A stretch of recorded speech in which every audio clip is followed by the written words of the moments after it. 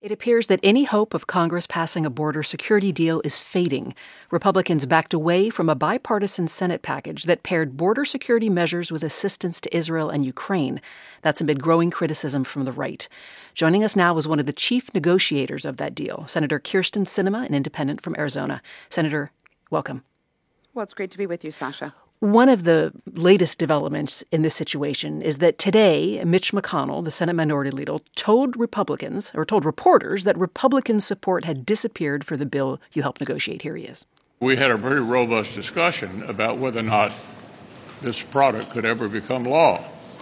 And it's been made pretty clear to us by the Speaker that it will not become law.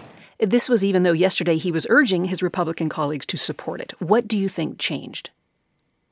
Well, Sacha, it's hard to answer that question because I'm not quite sure what did change. 4 months ago when my Republican colleagues demanded that border security be included in a national security supplemental package, I stood up and joined them and said, yes, I agree. The border has been an unmitigated crisis in Arizona for most of my life, and we've all seen how devastatingly bad it's been in recent months. And that's why I set around to negotiate this package with Senator James Lankford of Oklahoma and Chris Murphy of Connecticut.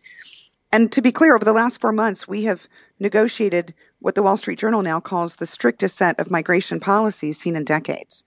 So we came out with a very robust, very major package on Sunday evening. And, something happened between Sunday evening and today when many of my Senate colleagues decided that they actually don't want to secure the border. And, that's their choice, but it's clear that folks changed their mind. Well, it is interesting that the Wall Street Journal editorial pages, which tend to be very conservative, were supporting that deal. Now, President Biden, of course, is blaming former President Trump for the collapse. Do you agree with that? Well, Sacha, each senator is an individual elected by his or her constituents to represent their state. And each of us are responsible to our state, to our constituents. We each all, as adults, make our own decisions about how we will vote on any given package, any given proposal that comes in front of the Senate.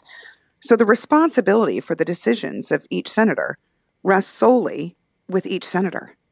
This is our choice. We each get to make this decision, and each person should be held responsible for their own decision.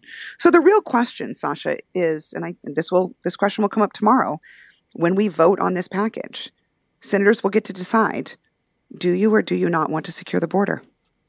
And to go back to the question about how much of a role you think Trump played in this, do you think that's kind of the invisible or maybe not so invisible hand here? Well, I think that's a question for those senators who may have changed their minds.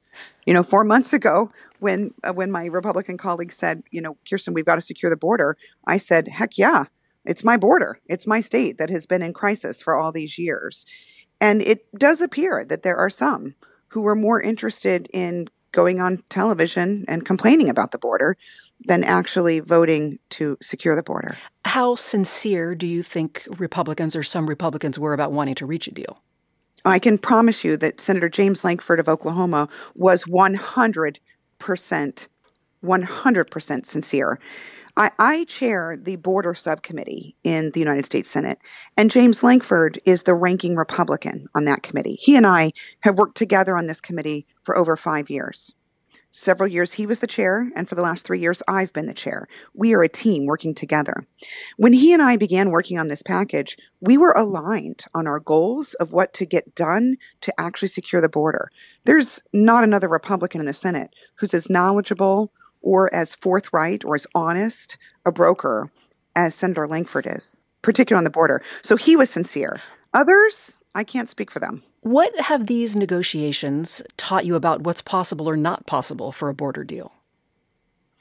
Well, in this negotiation, as many folks have noticed, for the first time in my lifetime, we were talking solely about border security. We were not talking about wholesale immigration reform.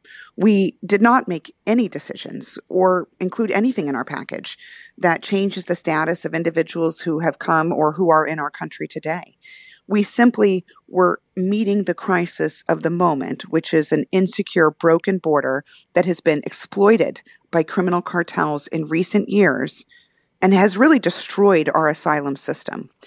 So when James and Chris and I set forth to create this package, we wanted to create a system that was workable and that was airtight, that ended policies like catch and release, that created disincentives for economic migrants to come into the country unlawfully, and that allowed our government to actually gain operational control of the border. We were able to negotiate that package. It was very difficult, and we did it. What's been disappointing to see today are that the very folks who said that this was so critical and that had to happen are now saying that they would rather not actually address the problem at all. Even though this seems to be falling apart, is there at least some consensus around certain issues or topics, things that everyone, for the most part, seems to agree on? Well, to be clear, I thought that we had that consensus on Sunday when we released our package. When we started this conversation, we agreed a couple things. Number one, the asylum system is broken and has been exploited by cartels. It is being used inappropriately by cartels to bring economic migrants into the country whom have no path to citizenship in our country. That is unfair to them, and it is unfair to our country. So we agreed on that. We also agreed that we should have an ability to maintain and operationalize control on the border. We do not have that control right now. So we had agreement on those concepts. But Sacha, what it appears to be clear is that we don't have agreement on what I think is the most fundamental question, which is, do you actually want to solve the problem?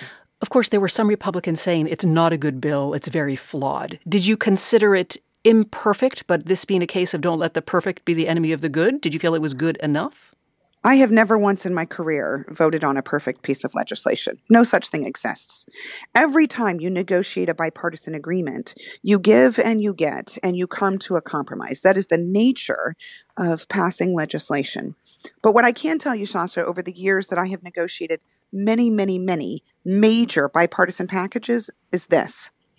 When you have a shared commitment to get to your end result, and you're willing to compromise and work hand in hand together to solve the problem, you can do it.